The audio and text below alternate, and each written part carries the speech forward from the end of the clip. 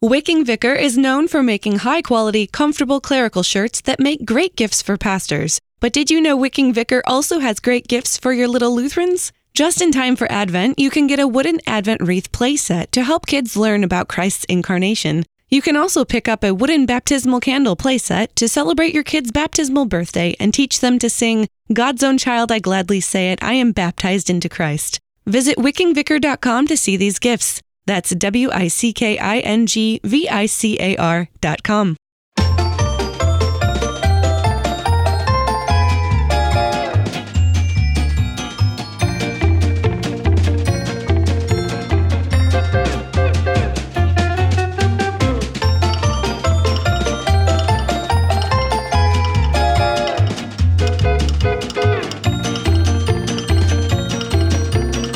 You're listening to the Lutheran Ladies Lounge podcast. I'm Sarah. I'm Erin. I'm Bree. And I'm Rachel.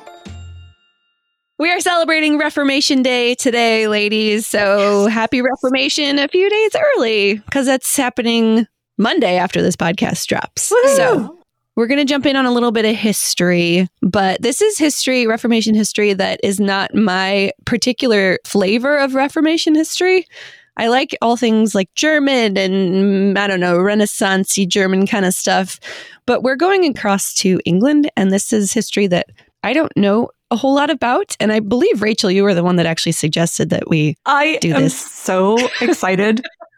I still can't believe you actually took me up on this idea, and I can't wait to see what you came up with, because this is just awesome. And I know there are some other women out here who will just be geeking out over this too.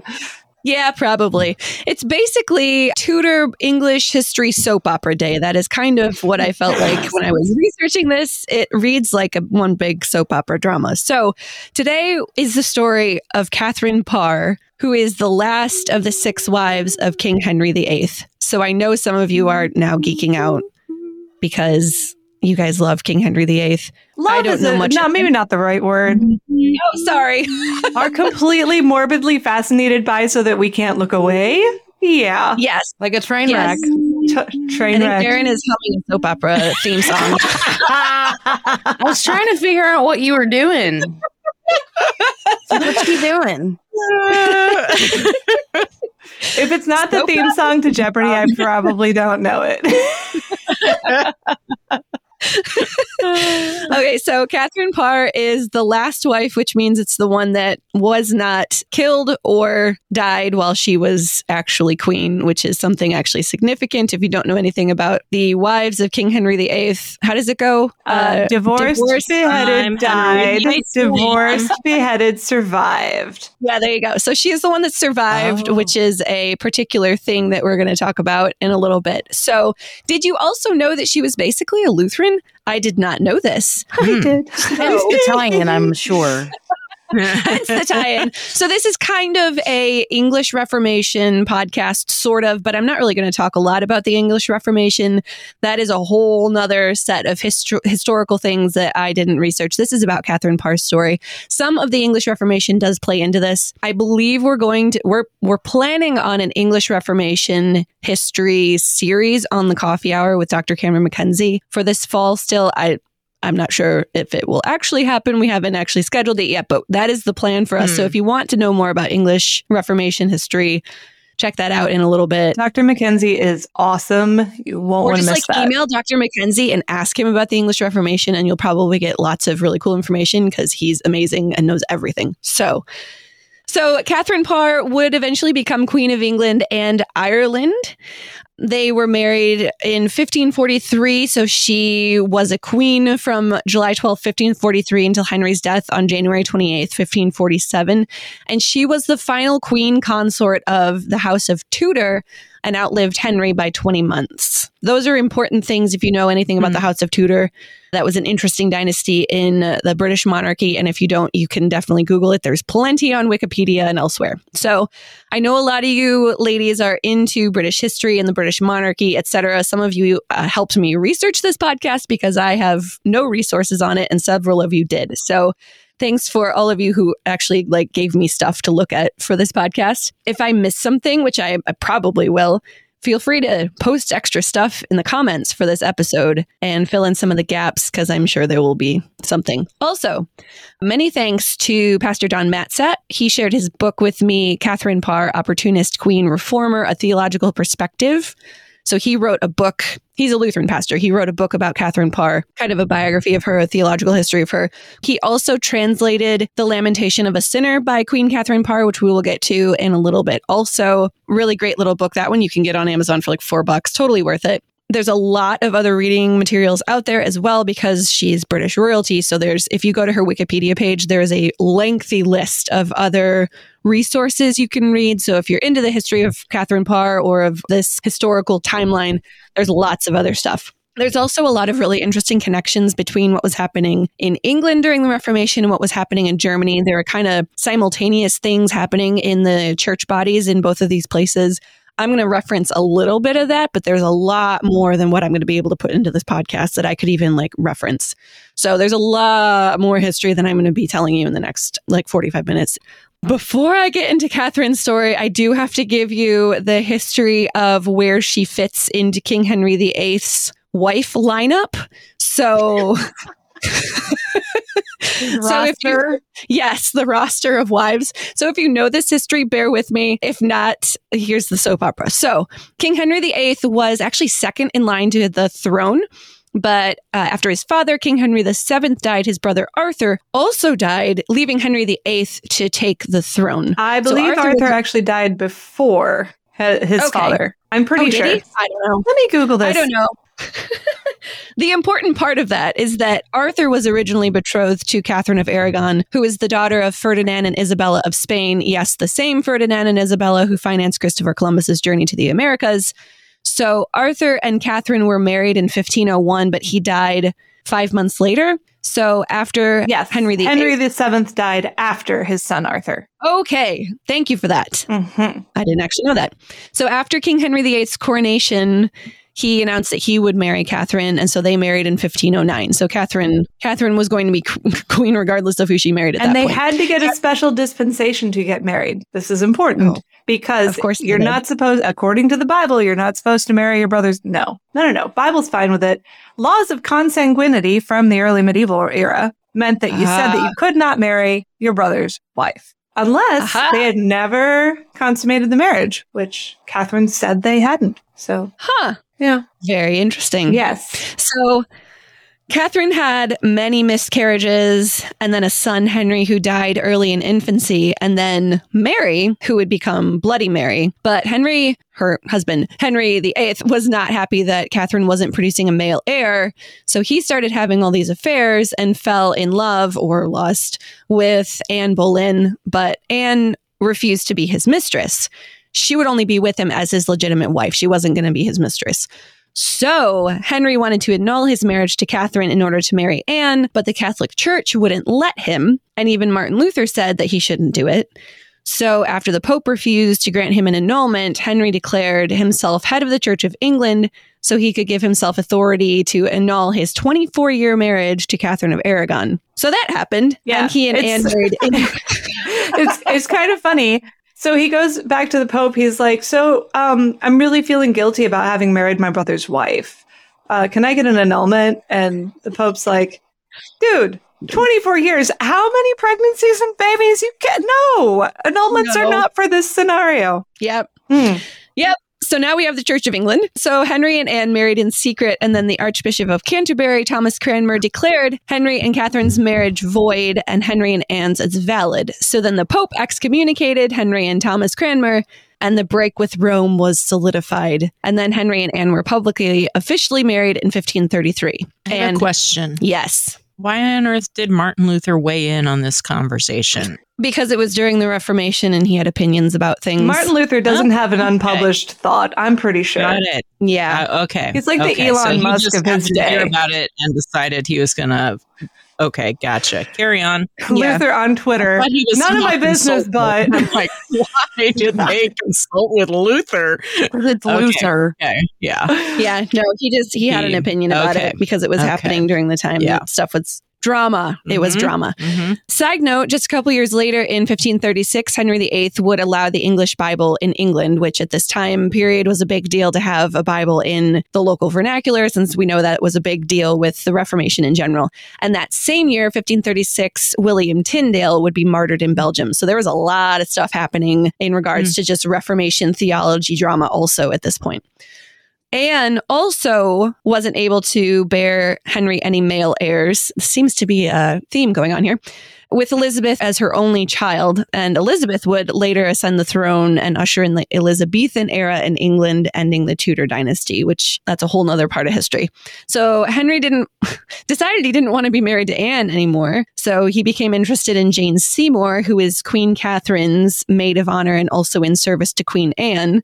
Then Anne was accused of infidelity and was ultimately arrested and tried for treason and beheaded. Yeah, because if you are a queen consort, infidelity is never just infidelity. It's also treason to the crown. Yep. So that was wife number 2. So then Henry married Jane Seymour shortly after. Is this the Dr. Quinn medicine woman, Jane Seymour? I know, no, but I got so confused when I was young. I was like, how is she starring in a... She looks flawless for 1,000 years old. And dead. Jane did bear a son, Edward, who would succeed Henry to the throne. Sadly, Jane died in childbirth and was the only wife to receive a queen's funeral, and very likely could have been like Henry's actual true love, but there's that too. So now Thomas Cromwell, not Thomas Cranmer, Thomas Cromwell, who was the king's chief advisor, encouraged Henry to marry Anne of Cleves, who was German, so they could maybe align with the German Lutheran Reformation, because Cromwell was sympathetic to the German Lutheran Reformation. Henry agreed to marry her without seeing her first, but when he saw her for the first time, he was not pleased. So even though they married, it was never consummated and declared null and void. And poor Thomas Cromwell was accused of treason and beheaded for his bad marriage advice to the king. Womp womp. So Anne stayed in England and was treated well after that marriage was... That, friends, is why you don't Photoshop your eHarmony profile picture. Yes.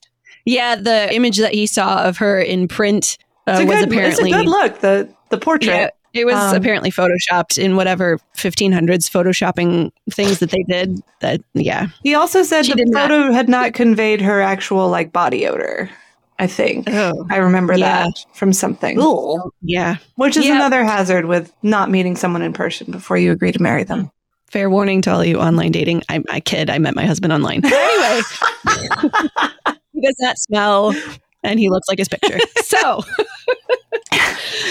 So that was what? 4? We're on number 5. So Henry had already started an affair with Catherine Howard, who was only 17. Ew. One could almost wonder that maybe that had something to do with his dissatisfaction. Maybe. So after his marriage to Anne was annulled, he married Catherine Howard, but she didn't love being married to an old obese king. She had a lot of other relationships on the side. So she was, of course, caught, accused of treason, and also beheaded. So now we get to Catherine Parr. To the beginning of her story. Okay. Catherine was born in 1512, probably in August, although that's not documented. And this is just 5 years before Luther nails his 95 Theses to Wittenberg. So she really grew up in the heyday of the Reformation. This was kind of her formative years were while all the Reformation stuff was happening in Germany too. She was the oldest child of Sir Thomas Parr, who was Lord of the Manor of Kendal in Westmoreland, which is now Cumbria, and Maud Green, who was the daughter and co-heiress of Sir Thomas Green, Lord of Greens Norton, Northamptonshire, and Joan Foggy. Catherine's dad, Sir Thomas, was a descendant of King Edward III, and the family had pretty high standing in society with a lot of knights in the family. And Catherine's younger brother, William, would eventually be the first Marquess of Northampton, and her younger sister, Anne, was later Countess of Pembroke. And I can't keep all these titles straight, but I know all those things mean a lot of things. And I really only know what I know from Downton Abbey. Pembroke is a type of dog. Welsh corgi. Mm-hmm. But all this to say, her family was already connected to the royal family. They were already in high society. So Sir Thomas was also a close companion to King Henry VIII, and he had positions as Sheriff of Northamptonshire, Master of the Wards, and Comptroller to the King. So Catherine's family and the King's family they already knew each other really well before she was even married into it. Yeah, the King didn't marry peasants off the street. No, he did not. Catherine's mom, Maud, was a close friend and attendant of Catherine of Aragon, and Catherine Parr was likely named after Queen Catherine, who was also her godmother. So they, again, close family relationships. Catherine's mother was still attending the Queen while she was pregnant, so Catherine was already even at court before she was born. Catherine's father died when she was very young, so she was really close to her mother as she grew up. So she was born into this family of status, and her education began really like any other well-born woman. She really had a passion for learning, and so she was fluent in French, Latin, and Italian, and began learning Spanish after becoming queen. And I am always so jealous of these people in history who know like 6 languages. It seems really unfair. Catherine married her first husband when she was 17. And fun fact, she would eventually have 4 husbands, which makes her the most married English queen. So there's your trivia. In 1529, which is the same year that Martin Luther wrote the Small and Large Catechisms, and the year before the Augsburg Confession was presented, Catherine married Sir Edward Burgh, spelled B-U-R-G-H, but pronounced Burrow, who was in his late 20s and probably poor health. He was the grandson of the 2nd Baron Burgh, and he would have inherited the title had he lived long enough, but alas, he died in 1533. So during this time, a connection to the German Reformation, in 1530, the Augsburg Confession was presented to Charles V at the Diet of Augsburg. So there's like big stuff happening during this time. So after Sir Burgh died, Catherine likely went to be with the Dowager Lady Strickland, Catherine Neville. Everyone's named Catherine. Catherine Neville, who was the widow of Catherine's cousin, Sir Walter Strickland. And then in the summer of 1534, Catherine married John Neville, 3rd Baron Latimer, who was her father's second cousin and family to Lady Strickland. So many family marriages.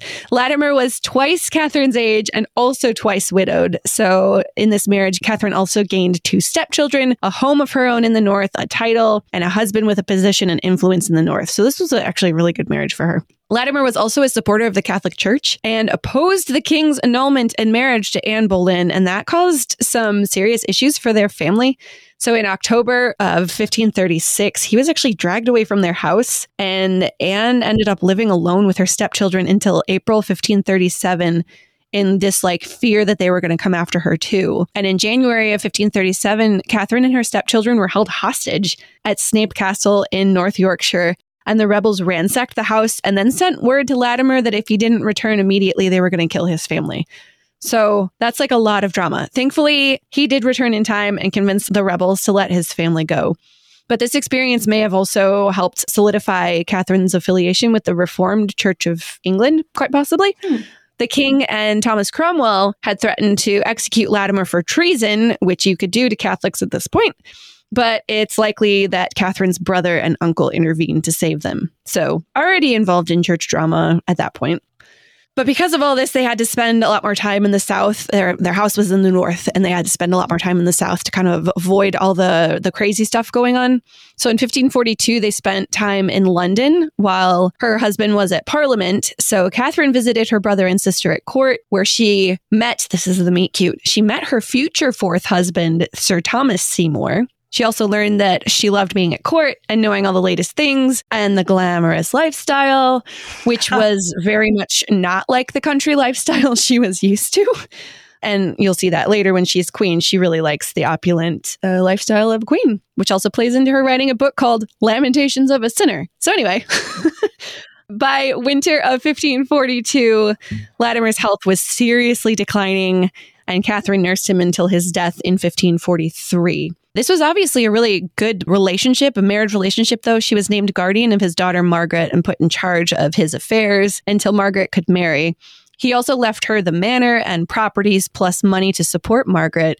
So she was pretty well off and really likely mourned her husband sincerely. So at this point, she was trying to avoid having to move back north because she liked being in London area and at court. So she used her mother's friendship with the former Queen Catherine of Aragon to renew her own friendship with Catherine's daughter, Lady Mary. So by February 1543, she had established herself as part of Lady Mary's household, which is where King Henry noticed her. Oh boy. So, so she was at this point already pretty close to Sir Thomas Seymour, the brother of the former Queen Jane Seymour. So there is that family connection. But when the king proposed marriage, she's like, yeah, that's kind of a big deal. I think I'd rather be queen right now. So she was no dummy. Yeah. Also, like when you get a proposal for marriage to be a queen, like, I don't know if you really turn that down.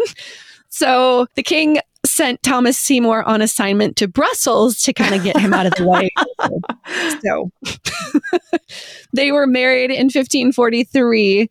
And Catherine became Queen of England and Ireland, the first queen to have that title after Henry took the title of King of Ireland. Catherine and Henry were also cousins in multiple ways.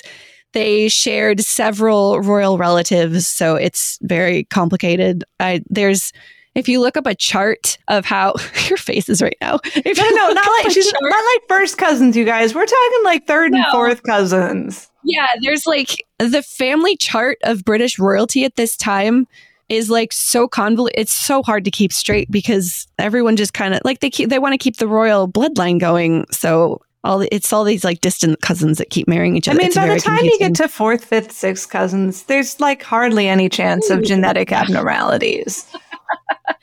So this is just my observation from her story, but Queen Catherine seemed to have a real knack for people and relationships. She had made her stepdaughter, Margaret Neville, her lady in waiting, and she gave her stepson, John's wife, Lucy, a position in her household. So she liked keeping her stepchildren close to her in her new role.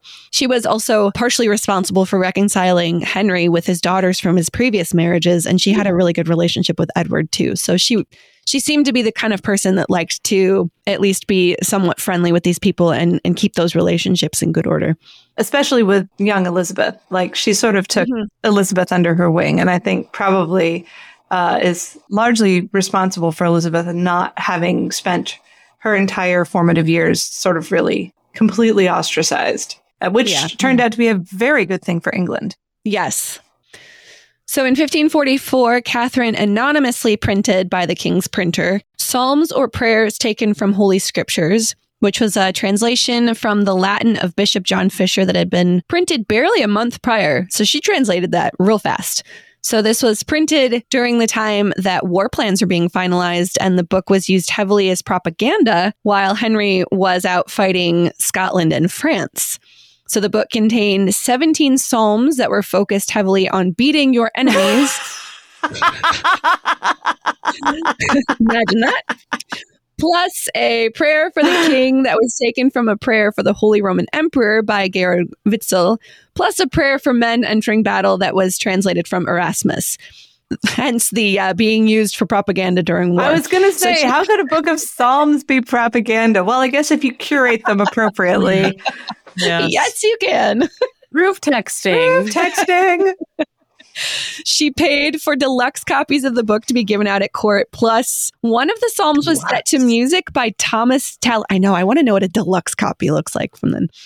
Plus, one of the psalms was set to music by Thomas Tallis and likely performed at a victory celebration ceremony in 1544. The most interesting part about this, though, is that her prayer for the king lives on to this day in the Book of Common Prayer. It was edited and inserted in 1559, probably by Elizabeth, and it's still used by Anglicans today. So that's really cool. In mid-1544, from like July to September, Henry was on his last campaign to France, which meant that Catherine was left to rule in his place, and she was surrounded by people who approved of her, so she was kind of free to rule how she wanted, and she was really good at it. She handled the finances and the goods for Henry's campaign in France, and she signed 5 royal proclamations, and she kept control over a really tenuous situation in Scotland. So she was actually, besides being like good with people and stuff, and obviously being able to translate books and things, she was also just a really good ruler at this time too. Catherine published her second book, Prayers and Meditations, in 1545. And I could be wrong on if it was this book or a different one, but I'm pretty sure this is the first book in England to be published by a woman under her own name.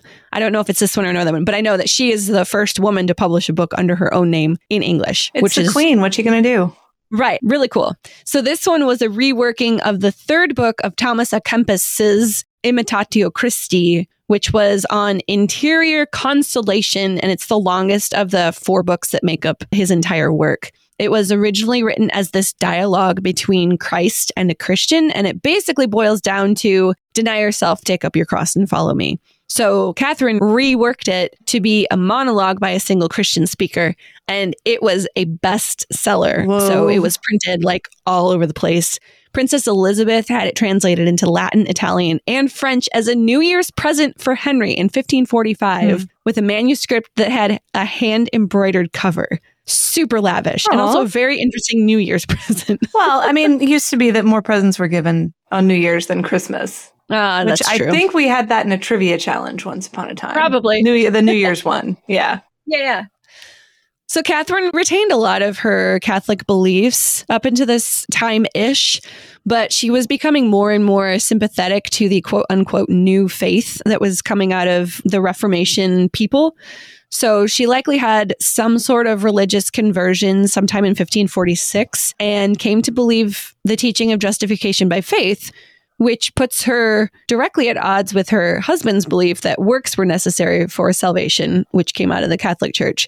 And this would nearly cost her life. The Queen's Lutheran beliefs were super suspicious to conservative and anti-Protestant officials, Stephen Gardiner, who was the Bishop of Winchester, and Lord Chancellor Thomas Wriothesley, which is spelled Wriothesley.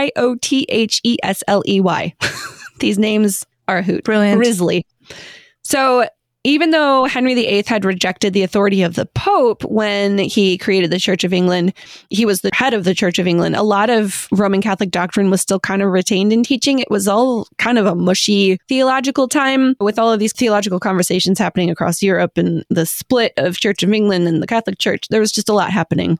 Thomas Cromwell was a proponent of the Reformation and was appointed Henry's chief minister, replacing Cardinal Wolsey, although Cromwell was later beheaded for his bad marriage advice. And Cardinal Wolsey was replaced to begin with because he was the one that was unable to secure the annulment of Henry and Catherine of Aragon's marriage. So Thomas Cranmer also gave a little Protestant flair to the Church of England's doctrine as Archbishop of Canterbury. So there was just a lot of like intermingling of doctrine at this point. And so these religious things were really confusing and convoluted. In 1539, the Act of 6 Articles returned the church to Catholic teaching minus the Pope. So they returned to teaching transubstantiation, clerical marriage was condemned. All of those like very Catholic teachings returned to the Church of England. And this was the year that the Catholic Counter-Reformation really began in earnest. So Thomas Cranmer, who was married, it was kind of not super secret, had to actually get his wife and kids out of England for their safety. Whoops. Most importantly, being a pastor's wife, sometimes right? life-threatening. Mm-hmm. Heresy became a felony again. So this is why people were being beheaded for believing in doctrine that didn't align with whatever the monarchy said the doctrine was. So Henry VIII wasn't tolerating anybody holding to Protestant views. Protestants were punished, aka burned at the stake, most likely, for violation of the 6 Articles, but Catholics were also being punished for following the Pope instead of the King, so it was a super hot mess of all kinds of stuff happening.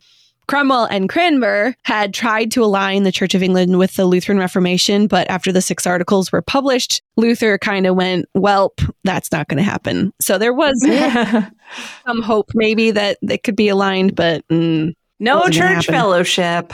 Nope. So back to Stephen Gardiner and Lord Chancellor Wriothesley. They were very suspicious of Queen Catherine, especially because she would have these really deep theological discussions with Henry where she would present her Lutheran beliefs to him, which was very dangerous for her to do. Part of me thinks that she was like trying to nudge him over to the Lutheran side, which would be very funny. Gardiner and Wriothesley had convinced Henry that Catherine was a heretic. So he approved an arrest warrant for her, which would have likely meant death had they arrested her. Someone slipped it to Catherine, though, that they were after her, and she went that night to Henry and begged him to call it off, and saying that he was obviously the greater theological mind. She was only presenting these ideas so that she could learn from him, kind of throwing herself at his mercy, and it worked. The next morning, Henry and Catherine were in the gardens when Risley and the guards came to arrest her. And Henry was like, no, what are you even doing? Go away. And so that was that. He kind of saved her from likely death as a heretic. So Henry died on January 28th, 1547, which was the year after Martin Luther died. Henry was age 55 and he was buried alongside Jane Seymour. Before he died, he had made sure that Catherine would be taken care of with a healthy allowance. And he ordered that Catherine would be Queen Dowager and should be given the respect of a queen. And she retired from court after Edward VI's coronation on January 31st, 1547. So now that the king was dead, she was finally free to marry her original true love, Thomas Seymour. He returned to court and proposed marriage, to which Catherine, of course, agreed because she wanted to marry him originally anyway. But it was only 4 months after the king's death and the Regency Council wouldn't agree to it. So they married in secret. And this creates even more drama. When people found out several months later, King Edward and Lady Mary were super not happy. Thomas was censured and reprimanded by the council, and he wrote to Lady Mary for a reprieve, and she was like, why do you think I would even do this for you? And she got super angry and told Lady Elizabeth that they weren't going to talk to him anymore. So it created this whole rift in the family, which was actually really sad. Catherine also had some drama with her brother-in-law, Edward Seymour, because his wife, Anne Seymour, who... all these connections, who was also her former lady-in-waiting, thought that she would be the one to wear the royal jewels, not the Queen Dowager. So that caused another rift between these families, because Anne wanted the jewels instead of Catherine. Not the jewels. Then, on November 5th, 1547, Catherine published her third and obviously Lutheran book, Lamentation of a Sinner, published at Fleet Street in London. And I realized while I was reading this little book that she published this when she was my age. Like, that's just wild to think about. She likely wrote it in 1546 because it talks about the king before his death. And I want to read you the little part where she talks about the king. I'm reading out of Don Matsat's translation of the book, and you can buy this on Amazon. It's $4. It's totally worth the price. It's a quick read. She's talking about Moses delivering them from Pharaoh. Quote, by Moses, I mean King Henry VIII, my most sovereign, favorable lord and husband, who through the excellent grace of God is suitable to be an expressed picture of Moses' conquest over Pharaoh. And by Pharaoh, I mean the Bishop of Rome, who has... and is a greater persecutor of all true Christians than ever was Pharaoh of the children of Israel. For he is a persecutor of the gospel and grace, a promoter of all superstition and counterfeit holiness, bringing many souls to hell with his alchemy and counterfeit money, deceiving the poor souls under the pretense of holiness. But so much the greater shall be his damnation, because he deceives and robs under Christ's mantle. The Lord keep and defend all men from his juggling and craftiness, but specifically the poor, simple, unlearned souls. And this lesson I wish all men had of him, that when they begin to dislike his doing, only then they begin to like God, and certainly not before. So she had no love lost for Rome either, by the way. So she maybe very wisely didn't publish this until after the king had died. And the Protestant rule of Edward had begun, because she most likely would have been burned as a heretic had she printed this before 1547. Catholics were largely persecuted at this time. That was a wise move on her part. So this book is all about justification by faith, which was heresy to Catholics. So I have a couple more. I'm going to read you some more from her book. There's some really good quotes. I was like screaming and reading these aloud to my husband while I was reading this, because so many mic drops going on in here. So this is page 36. No, I will call upon Christ, the light of the world, the fountain of life, the relief of all the weary, and the peacemaker between God and man, and the only health and comfort of all true repentant sinners. He can, by his almighty power, save me and deliver me out of this miserable condition. He desires by his mercy to save even the entire sin of the world. I have no hope nor confidence in any creature, neither in heaven nor earth, but in Christ, my total and only Savior. And this is another one about justification on page 39. Quote, St. Paul says we are justified by faith in Christ and not by the deeds of the law. For if righteousness comes by the law, then Christ died in vain. St. Paul means not a dead human historical faith gotten by human effort, but a supernatural living faith which works by love, as he himself plainly states. This esteem of faith does not disparage good works, for out of this faith springs all good works. Yet we may not impute to the worthiness of faith or good works our justification before God, but ascribe and give the worthiness of it totally to the merits of Christ's passion, and declare and attribute the knowledge and perception of those merits to faith alone. The very true and only property of faith is to take, apprehend, and hold fast the promises of God's mercy, which makes us righteous and causes me to continually hope for the same mercy, and in love to do the many good works ascribed in Scripture, that I may be thankful for the same. So she was totally on board with justification by faith, not by works. And there's one more on page 42. She says very plainly, yet it is true that by faith alone, I am sure to be justified. Justification by faith. Amen. This theology had probably been rolling around in her head for several years. In 1544 and 1545, she was putting together an English translation of Erasmus's paraphrases upon the New Testament, which was finally printed in 1548. And every parish was ordered to get a copy of it. So there's a lot of people throughout those years that knew of her great theological mind and her role in the English Reformation. So Catherine became pregnant at age 35, surprisingly, because she had been married 3 times before and had not been pregnant in any of them. And during this time, her husband, Thomas Seymour, had some weird flirtatious relationship with Lady Elizabeth, who he may or may not have schemed to marry before Catherine. It was a really odd relationship. Elizabeth was sent away in 1548 to Sir Anthony Denny's house and never saw Catherine again. So Catherine moved to Sudley Castle in Gloucestershire in June 1548 with Lady Jane Grey and gave birth to her daughter, Mary Seymour, on August 30th, 1548. Very unfortunately and very sadly, Catherine died on September 5th, 1548 from quote-unquote childbed fever, which was still a thing all the way to Pioneer days in America? This comes up in the Dr. Bessie story, that all the way up until that point, women were still dying from a lack of hygiene around childbirth. So unfortunately, that is what she died from. And they still do today, just it is usually prevented. Yes. Catherine's funeral was September 7th, 1548, and was the first Protestant funeral in England. And she was buried at Sudley Castle. You mean the first Protestant funeral in English or England? England. England. The first Protestant funeral in England. Oh my goodness. Wow. Yes. Just a year later, Lord Seymour was beheaded for treason on March 20th, 1549. And their child, Mary, went to live with the Dowager Duchess of Suffolk. We don't really know what happened to Mary, unfortunately. It's highly likely she died as a child. There's really no other historical evidence of her, which I think is kind of sad. She lost both of her parents when she was just a baby. Some interesting things happened to Catherine's grave. 100 years later, during the English Civil War, the monument at her grave was likely destroyed during a siege and sack in January 1643 of Sudley Castle. And then the castle changed hands several times during this war. And then another siege happened in 1649, and her grave was lost. It was discovered again over 100 years later in 1768. And then the grave was opened several more times, and the body was disturbed, and her clothes were taken, and her hair was cut by people who wanted to do that. Yeah, it's weird. Weird stuff. Long story short, her coffin was moved in 1861, so another 100 years later, to the new chapel there with a new beautiful marble figure, which is how it stands today. For those of you who cannot see our faces on the video chat as we talk, it looked like every one of us had just taken a big old drink of lemon juice. We talked about the disturbing of just some very, very sour, frowny faces.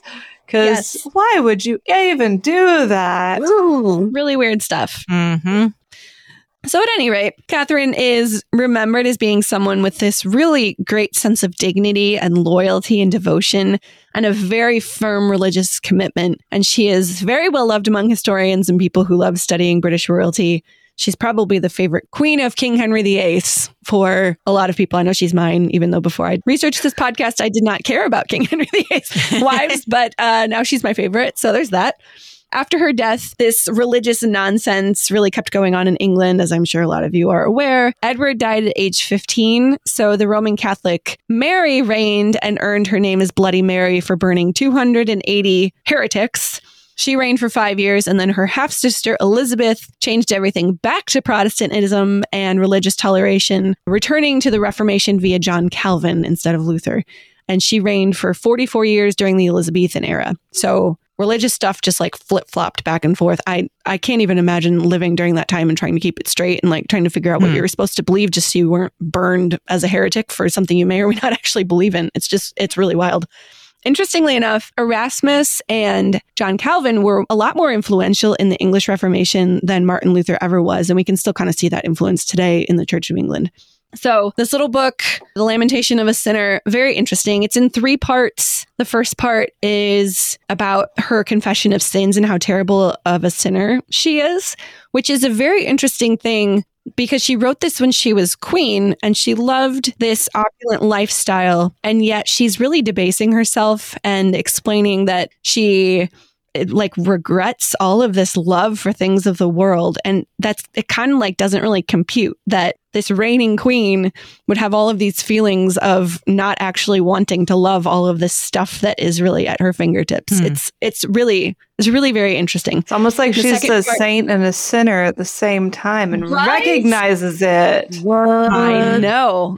The second part is all about Christ and this Christology and just a lot of the mercy of Christ. So in talking about this Christology from page 51, Christ likewise has overcome death in a more glorious manner, if it be possible, because he has not taken it away, but leaving universally all subject to the same fate. He has given so much virtue and spirit that, whereas before we passed through death with great fear, now we are bold through the Spirit for the sure hope of the resurrection, that we receive it with joy. It is now no more bitter but sweet, no more feared but desired. It is not death but life. And then the third part is all about godly living and divisions in the church. She has some very harsh words about the Catholic Church and the practices that she says are like driving people away from the true gospel, which is what the Reformation was all about too, and living as true Christians in this world. And she absolutely could have written this like yesterday. It's amazing how relevant her writing still is today. Quote, I suppose there was never a greater need for good doctrine to be set forth in the world than in this age, for the carnal children of Adam are so wise in their generation that if it were possible, they would deceive the children of light. The world loves his own, and therefore their facts and works are highly esteemed by the world. But the children of God are hated because they are not of this world, for their habitation is in heaven, and they despise the world as the most vile slave. The fleshly children of Adam are so political, subtle, crafty, and wise in their kind that the elect should be deluded if it were possible. But for an outer appearance, they are clothed with Christ's garment, with a fair show of all godliness and holiness in their words. But they have so shorn, trimmed, and twisted Christ's garment, and so disguised themselves that the children of light, beholding them with a spiritual eye, account and take them for mere men who have sold their master's garment and have stolen a piece of every man's garment. So it's just a lot about, living faithfully in this world and sticking to true gospel and the true doctrine of the church. So from page 61, I mean, this is like from today, quote, it is much to be lamented, the schisms, diversities, contentions, and disputations that have been and are in the world about the Christian religion. There is no agreement or unity among the learned men. Truly, the devil has been the sower of sedition and shall be the maintainer of it, even till God's will is fulfilled. There is no war so cruel and evil as this, for the war with swords kills only the bodies, but this war destroys many souls. And one more, this just like was a total mic drop. For page 81, quote, I would to God we would all, when occasion arises, confess our faults to the world, laying aside all respect to our own position. But alas, self-love so reigns among us that, as I have said before, we cannot spy our own faults. And if perhaps we should discover our own guilt, we either favorably interpret it as not being sin, or else we are ashamed to confess it. Yes, and we are badly offended and grieved to hear another tell us of our faults in a lovingly and godly manner, making no distinction between a loving warning and malicious accusation. And so that is the story of Catherine, who really seemed to understand the true mercy and grace of God, and who was really a brilliant theologian at the time of the Reformation. Sounds like she did a really good job keeping her head. You know what I mean? Did. Like, yeah, she just kept her I head, think one of the only not smart moves she did was probably marrying Thomas Seymour. Yeah, probably. Who turned out to be a bit of a creep. Yep. But, she, other than that, pretty wise woman, wise for her years. Yeah. And managed to keep her head. Yeah. Yep. I'm telling you. Well, I feel like, Sarah, I really didn't know much of any of it. It is still very convoluted, but I do appreciate learning a little bit about a Lutheran connection with the royals of England and the string theory of the Tudor house. Fascinating how it all ties together. Little bits and I love the way when you told the story, you sort of showed the interconnections and parallel timelines, because we tend to think of things happening with Luther and the Reformation in Germany as being sort of, I don't know, off to themselves. But no, they were not in a vacuum. They were interconnected with everything happening throughout Europe. It was like a virus almost, these ideas that spread throughout everywhere and had to be dealt with, and were in different ways. But, you know, Luther and the other Protestants, Zwingli and Calvin and Erasmus, who pops up, you know, it's all happening at the same time and in the same region. And they all know about each other. I love that you mentioned that Luther weighed in on whether the king should get a divorce.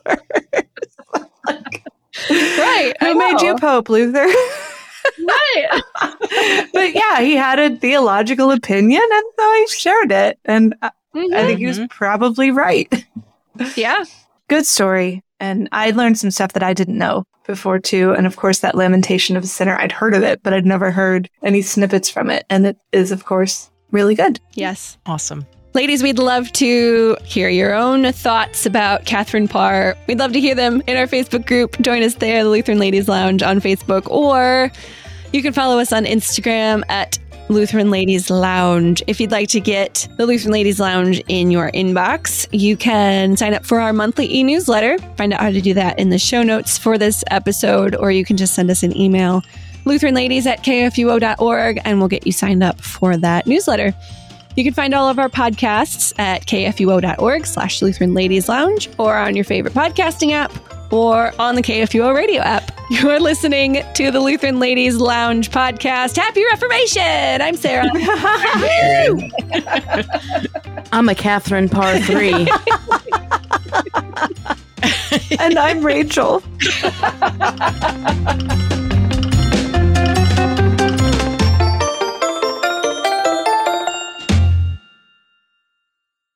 KFUO Radio and the Lutheran Ladies Lounge podcast are underwritten in part by Wicking Vicar. Visit them online at wickingvicar.com. Views and opinions expressed on the Lutheran Ladies Lounge podcast may not represent the official position of the management or ownership of KFUO Radio, the Lutheran Church Missouri Synod. The Lutheran Ladies Lounge is produced by KFUO Radio and available at kfuo.org or wherever you get your podcasts. Don't forget to hit that subscribe button and leave a review for us too. If you love the Lutheran Ladies Lounge podcast, consider financially supporting our producer, KFUO Radio, so we can keep doing what we do. Find out how at kfuo.org/give. I'm a Catherine Parr 3.